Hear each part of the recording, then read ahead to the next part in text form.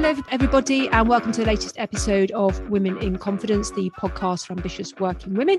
And we are now on to episode 54. And we should start by saying Happy New Year, because this episode will be going out in the new year. So welcome to 2023. And also welcome to Grace Zielinski, who is joining me today on this episode. So hello, Grace. How are you doing? Good, thank you. How are you? Yeah, I'm good. And we're both in Melbourne. So that's quite nice that we can actually be in the same time zone, being in the same city. And I should point out we've actually met as well, so which is lovely. Been awesome. Yeah. So let's get going. So Grace is currently the Director of Technical Operations at VicRoads, but we're not going to talk about that too much, although it sounds like a pretty important job. And as this podcast is about working women, we'll absolutely touch on that, because I like to talk to amazing, powerful women in positions that, some people are just not used to. And I would say, Grace, actually, your job as Director of Technical Operations is perhaps a bit extraordinary for women. I don't know. Am I making that up? Am I putting my biases in the way there? No, not really. It's interesting, actually. When I took on the role, the CIO actually mentioned to me, said, having seen all the work that I was doing on my LinkedIn socials and things like that around women and their health, mentioned before I took on the role, saying, you do realise this is quite a male-dominated organisation, and I just wanted you to know that before you actually, think about taking the role on. But, definitely want more women in the organisation in IT. So I thought that's really quite telling that, one, the fact that he was himself very aware about the lack of diversity, but also, caring enough to actually bring it up as it might have been an issue for me, but absolutely it's not, because it's about, attracting more women into those roles and into that industry. Yeah. And with the technology and the IT, is that something you've always done, or was that something you've got into sort of later in your career? Probably a bit later in my career. I actually started off in the tourism industry and did a business degree first. But I think just naturally born to solve problems and be a bit more analytical and that sort of stuff, that was attracted to the industry, particularly when the dot-com boom, now I'm showing my age, was really launching, and it was like the next big thing, this World Wide Web. That's when I sort of stepped into IT, and I did a postgrad, and it's been my career ever since.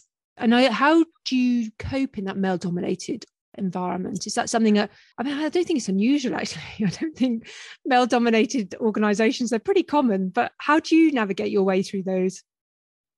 Well, you know what? I think the thing is, I never saw myself as being different, never saw my being female as an impediment. And I don't know if that was just naivety, but, obviously I came, face to face with certain biases and behaviours, and I've worked in very male-dominated industries and seen some really bad behaviours, but I have, I guess, always managed to find the support around me that enabled me to move ahead and progress and be protected from a lot of that sort of stuff. I mean, there've been moments where I haven't been protected and it's been pretty awful, but generally I kind of never really thought to myself that I was any less capable than a male.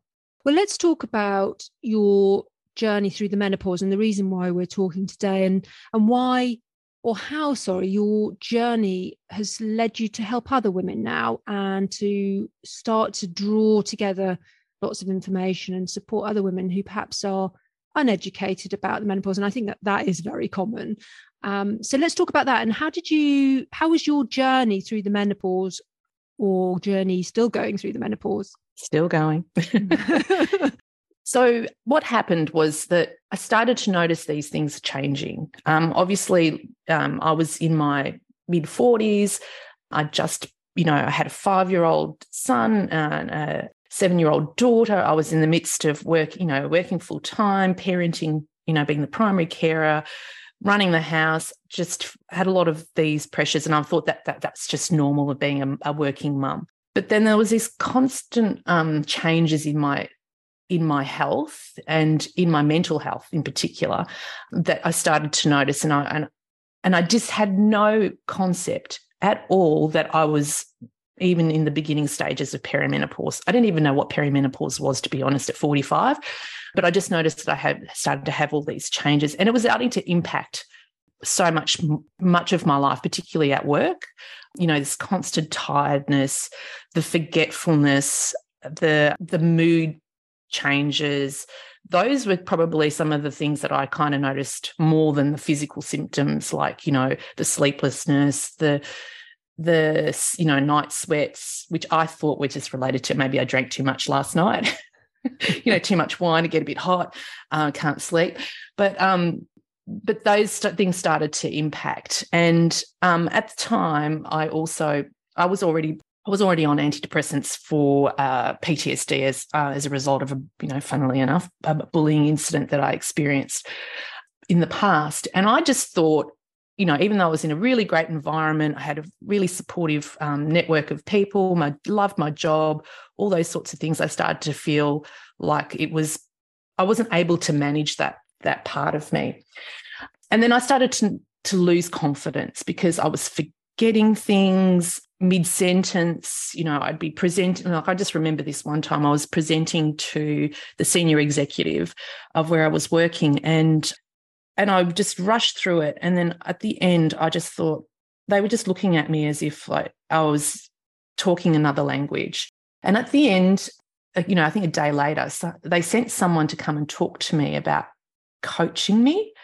And because obviously I had completely screwed up that presentation and they had no idea what I was talking about. And then they were sending this person to say, look, I'd like to coach you in how to present to senior exec, when I had been doing it for, 5 or 6 years and more senior than them as well. So I was just horrified, absolutely horrified. And that completely knocked the confidence and the wind out of me. And so I just, I just kind of realized that something wasn't quite right. And I didn't really know exactly what that was, but it was, I thought was just maybe I'm just more depressed and I need something different. But then I think what happened was that I started to get the hot flushes. And this was, as years went on, and I started to get all those typical symptoms of menopause, that I started to put the pieces together. And I managed to I took a redundancy from AGL, and I took that time to actually focus on my health, thinking, well, what can I do to support myself? Because I was in no position after leaving to actually go and find another job. My head was not in the right space. I felt like I can't do a job. I can't even remember people's names. I can't, I just can't function at that level that I used to be able to function at. And I thought maybe that was going to be what I was going to be like for the rest of my life. But I had to deal with all the other sort of symptoms of, the sort of sleeplessness and the hot flushes, all those sorts of things. And so I started this journey to actually look at what menopause was. Like, I had no idea. So I started to research and get an understanding of what was actually happening to my body. And I was completely blown away about how little I knew about my own biology, like the reasons why, you have these hormones, what they actually do, what it means to be perimenopausal. It's not just about you stop ovulating. Like, who cares about the eggs? The eggs aren't important unless you want to have children, right? It's the hormones that basically keeps your whole body together, your mental health, your sleep, all your health outcomes is centered around all these hormones. And then, I'm started to learn about, what lifestyle choices that I'm making are actually impacting these hormones, during this time. It just opened up this massive, enormous world of information and understanding. And I thought, how could nobody tell us as women? Like, we learn about, a reproductive system and how to have children. And then when when you're pregnant, you go to classes so how to give birth and all that sort of stuff. But when do you go to a class to say, oh, guess, this is going to be this time when your hormone levels start to drop because your ovaries will stop producing these hormones, your periods will stop. It will impact you in about all these ways. There's 30-something symptoms.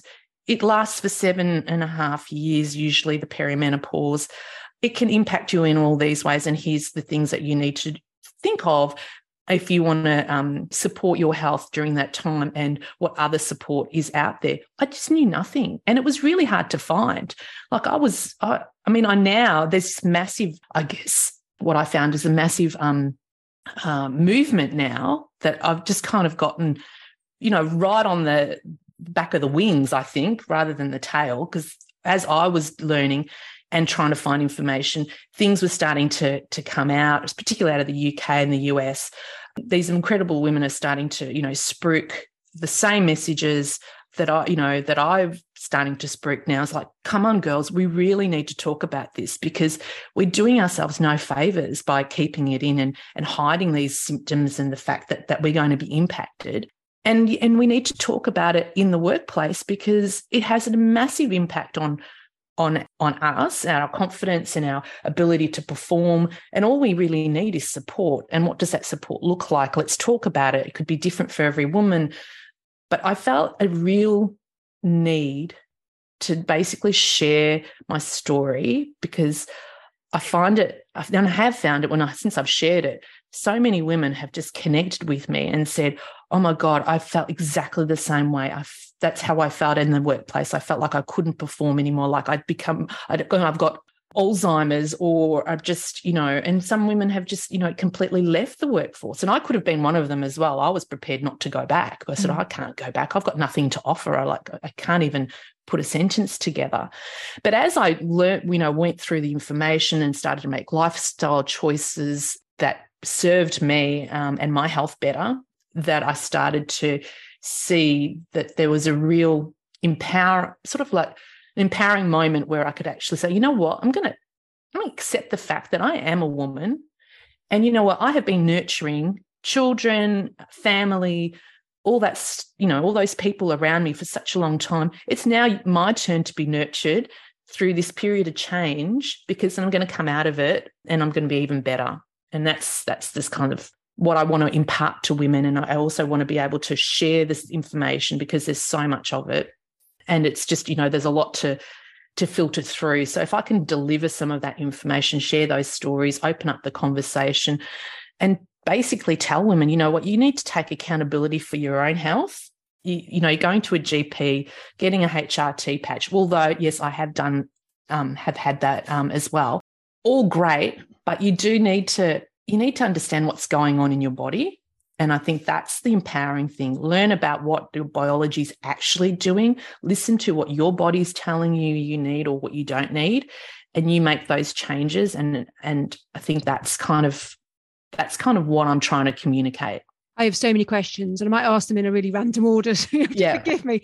But when you were going through the change, when you were at AGL, and this is not about AGL and anything that they did necessarily wrong, but what could they have done different, or the management done differently, to make that process and that transition better for you?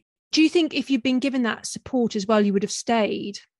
Look, I don't think probably would I have stayed. I mean, there were a lot of other factors which would have, made probably the decision to stay. I didn't know what I didn't know until after I left AGL. So maybe if there was this program that was well and truly before I started feeling like this, in terms of having the discussions, being very open and providing conversations, any support services or something like that before I got to that point, I think, that would have had a very different outcome, because I would have understood a bit more about what I was going through and the fact that actually there is support and available in all these different ways. But and AGL was an amazing organisation, and they're very progressive in terms of how they provide support for their staff, and very caring about, individuals, diversity, and, that. So there was no lack of that culture. It's just that topic itself was just non-existent. And so I wasn't able to relate to all the other sort of support services and stuff that they were offering, like around mental health or, other, women's issues and all that kind of stuff, because I didn't know.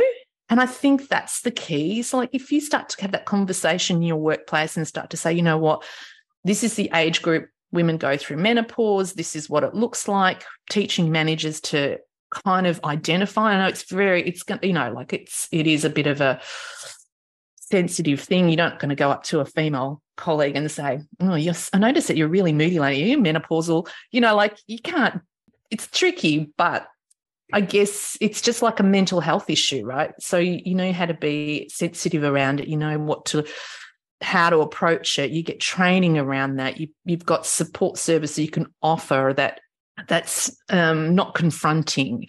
You can provide, support groups and all that kind of stuff. And I think that if you have the conversation and you educate people and make it normal and don't make it such this stigma about, you get rid of the stigma so that women can talk about it. And I started talking about it because I'm I like to joke around and just, I'll just throw it out there and I'll go, oh, I forgot that I'm menopausal. And you can just see people like, oh, just, oh my God, don't talk about that. That's particularly the younger ones. Oh, no. Don't want to know. It's like some disease, and it's not, because many people don't understand it. They just think hot flushes, and you get angry all the time, which is part of it. But there's so many more aspects to it. I think you're right. It's not like I work in HR, so I know that most organisations, even really small ones, have great support systems in place, and they've got EAPs. But I think it is the topic. It feels like a difficult, uncomfortable topic, but it's actually not at all if you've got skilled managers. But for some reason, I think people associate it with, I don't know, what is it? I just can't work it out. Is it because we're talking about organs in women that are associated with sex and giving birth? But going back to your point really early on, that's almost the sort of the side issue. It's the hormonal changes and the whole physical changes that we go through. To take the ovaries and the womb and all that out of it, actually, it's just a conversation about, I'm not feeling so great at the moment. And maybe it's if your work could actually help break down some of those barriers to say, yeah, okay, it's about my female parts, but it's so much more than that. Let's talk about that instead. I don't know. I just find the topic most people are uncomfortable at. And I say that from experience, that I remember years ago, that somebody came to talk to me. I was the general manager of HR in a company in the UK, and somebody came to me, and she must have been probably my age now, so I'm nearly 50. And she was talking to me about the menopause. And I just remember feeling bloody uncomfortable, thinking, I have no idea what you're talking about. I don't get it. And I just sort of put the piece of paper she gave me under a load of other papers. And I feel really guilty about it now, having now gone or going through this. So I think it's just a conversation that most people are like, oh, keep that at arm's length. So I'm really grateful that you're now trying to break some of those barriers down, just normalize the conversation, that we can just talk about something that is every woman is going to go through at some point. It impacts, but the thing is, it impacts everybody, men and women. The men that are around us that care for us, or that who are our peers and our managers, and it impacts it is a life event, a biological event that happens for half the population at some point in their life, and everyone needs to understand it. It's not just a woman's problem. It's not a problem. It's a life change, right? It's just a stage of our biological lives. And, it's a time for when we need to be nurtured and cared for. And I think one of the hard things is, and I think probably organisations struggle with it, is that, when you're pregnant for X amount of months. And so it's easier to draft up a policy and a support thing for a pregnant woman, or, even, flexible working for parenting, because it's all it is about providing, a space for them to be able to manage their workload, et cetera, et cetera.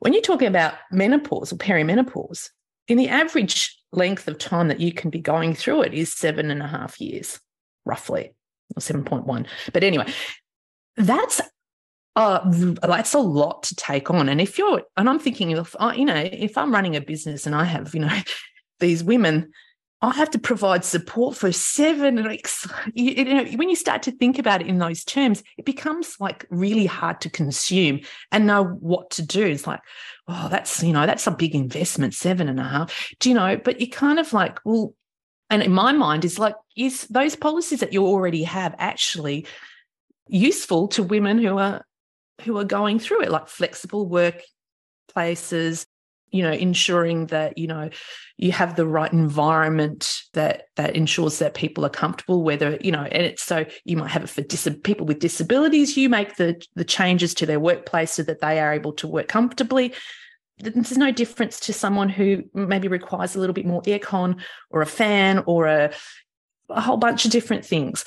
So they're all there. It's just this mind shift to say, well, it's actually not that hard to support a woman going through menopause.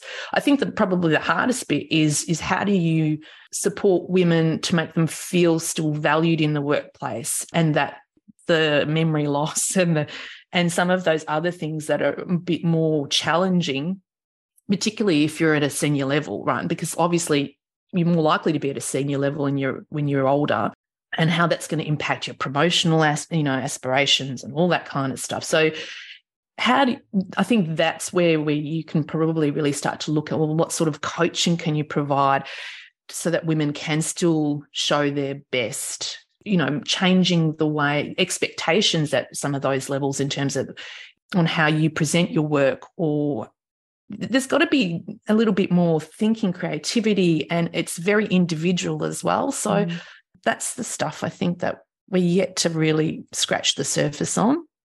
So I said I'd probably ask these questions in the wrong order, but I want to go back to something you said quite early on about hormone changes, because I think until I met you and had a chat with you, I genuinely didn't know about the impact of the menopause on hormone releases, and then the whole physiological impact that has. So what did you uncover about female hormones and going through the perimenopause and the wider impacts of reducing your hormone output? Well, the thing is, that the hormones are messengers to your brain about what's going on in your body. So they're critical in terms of functioning of your entire body, particularly around progesterone, because that was probably where I was suffering quite a lot, is around the depression and the depressive moods and that sort of stuff. But that starts to reduce, and your ovaries are practically 90% of your progesterone is made from your ovaries. And then once your ovaries stop producing it, that's it. The only other place that your progesterone is going to be produced is your adrenal glands. But your adrenal glands' primary purpose is to keep you safe, right? Fight, flight, and that sort of stuff. And I had no idea that was actually what was happening. So for me, it unlocked this, oh, wow. So what am I, and in terms of your adrenals, like, okay, I need those to produce whatever 10% or whatever the percentage is of my progesterone to make me happy, because progesterone's your happy, feel good hormone. And so I'm thinking, and then I found out that drinking caffeine instantly turns on your adrenals. Like, it's the one thing that we can do to sabotage ourselves, is that as soon as you drink caffeine, your flight mode kicks on straight away. And so if it's doing that, it's not actually producing any progesterone. It's that secondary function. And the other thing, because, you get this belly fat as well when you start to go through perimenopause. And when you do that, and you think about what your adrenal glands do in terms of preparing you for fight, it starts to say, oh, I can't use the fat stores because that's taking too long. I'm going to throw the glucose stuff as your primary energy fuel. So I'm not burning any fat. I'm just burning your other energy source, your glucose. So I'm thinking, oh, my God. So I'm constantly sabotaging myself. And the other thing is that the belly fat is another area of your body that produces estrogen. So if you're reducing your estrogen from your ovaries, your belly fat's going, that's all right. You guys, you can stop producing. I'll produce it for you. So it holds on to that belly fat. So it's even harder to get rid of, because it's actually trying to provide you with the estrogen that you need in order to function. So it's like this mind, it's like, oh my God, I didn't even know, like, this simple biology and what I'm doing to actually influence that. So I found that really extraordinary information. So by using that information, I've been able to change some of my own health choices in terms of diet and exercise, and understanding that relationship between what my body is now doing to improve those outcomes. So yeah, when I drink caffeine, and I'm not a saint, I still, do partake in it, but it's not like what I was doing before. I take occasionally and much better for it. And I'm off the antidepressants as well, because that was the other thing. I managed to come off those and really focus on understanding what I was doing to my body and how it was impacting me.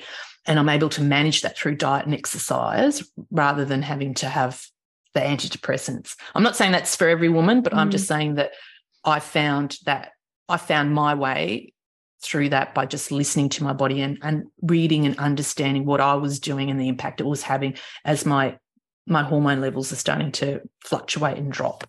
And what changes did you make to your exercise? Because you mentioned you exercise, but is there a difference between what you did sort of prior to you knowing about the perimenopause and now? Do you exercise differently? Yeah, I think I do. I do cardio and I do a lot of strength training. So whereas before I was just really doing the strength training, and the cardio is not like, I just walk. Like, let's just put it out there. I don't do I don't run, can't run anymore. I, have incontinence issues from having children. So running is no longer an option, but I walk and I do, a significant amount of walking. And I don't do a lot. I do like a half an hour, not even half an hour. I do like 3 main exercises, like strengthening exercises each time I go to the gym. And that's it. So I don't overdo it, and I don't go crazy. It's just, you need muscle mass, because as you're losing your hormones and as you age, you lose a lot of muscle mass, and you need to sort of keep that to keep your bone density and other things, happening for you. And so, yeah, I did change. I just stopped beating myself up about it as well. Because I think the stress of having to, I used to have an Apple Watch, and I used to watch, I haven't got my 10,000 steps, and I would stress about it. And, you would try to actually achieve those goals that you set. And I've just kind of I'm stopped measuring. I've stopped weighing myself. That was the other big thing that I stopped doing, because I think Dr. Libby, she says, getting on the scales is only a measure of your self-esteem. And I love that. And it's so true, because it is. It's like, if I feel good, then that's the best. That's the outcome you want. It's not a number on the scale, because then it totally moves your head in the wrong place. So I think I did some of those changes. So I think I took the stress of stuff off me, like the stress of having to lose weight, the stress of having to exercise a certain way, but I now do it to a level of pleasure. But also I know that I have to, but I don't overdo it. I don't force myself to do like this massive routine, and I have to do, hours of it, and it has to be high intent. It's not high intensity.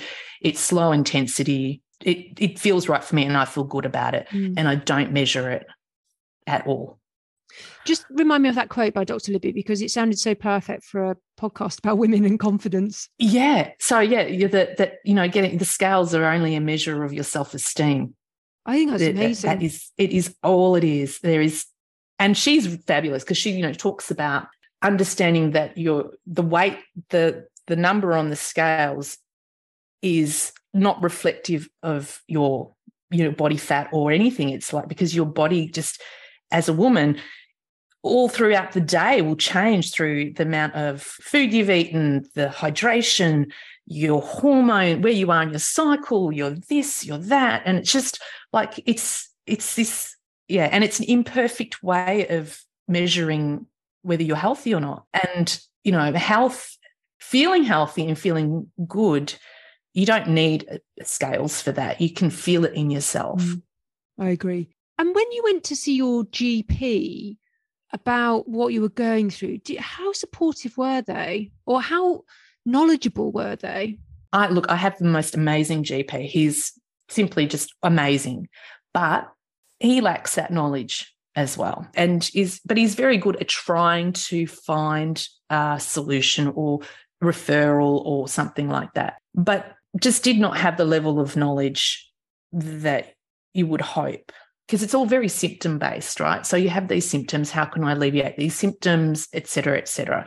And, and he also didn't put the puzzle together until I put the puzzle together. But he did say to me a long time ago that I myself is the best person to be able to know what's happening and what's best for me. And he's always put that power back in my hands in terms of, well, you will know yourself. I can't, I'm not in your body. I don't know.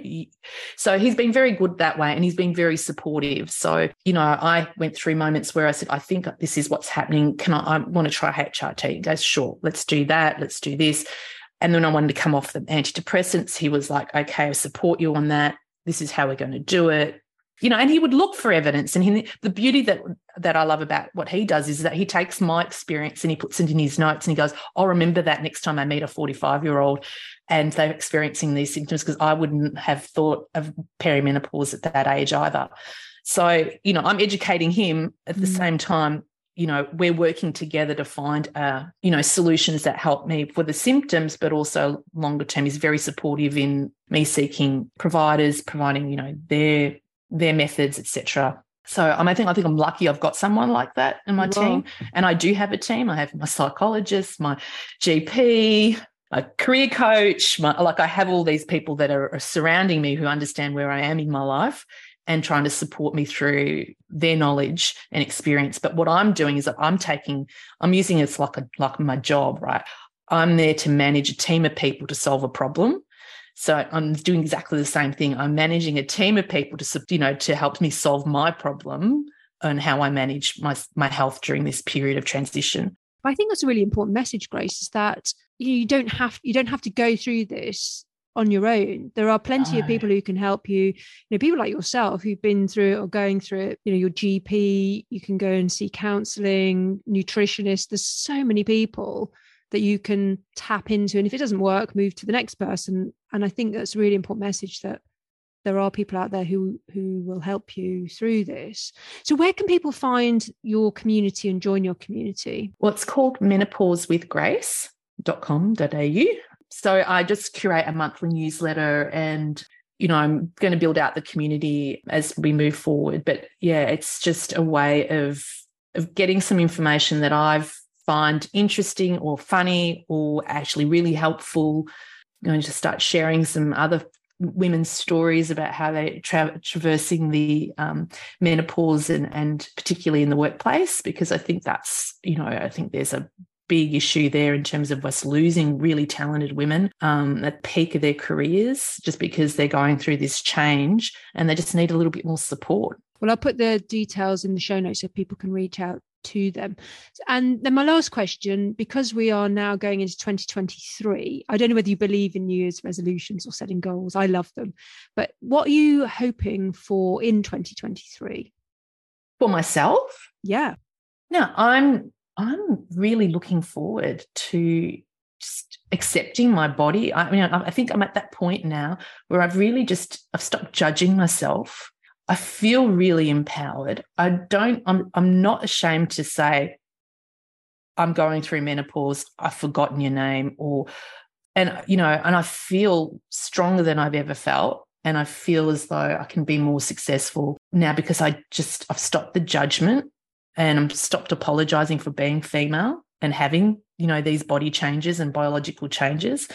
And I'm just embracing that in the new year. And I'm just really looking forward to sharing that story and helping other women feel more empowered and take that step in terms of taking control of their health and the conversation, bring it into the workplace, have the conversation, build a network at work, band together, because that's what us women do the best. We create communities and we support each other. And this is a really important time of your life to start doing that.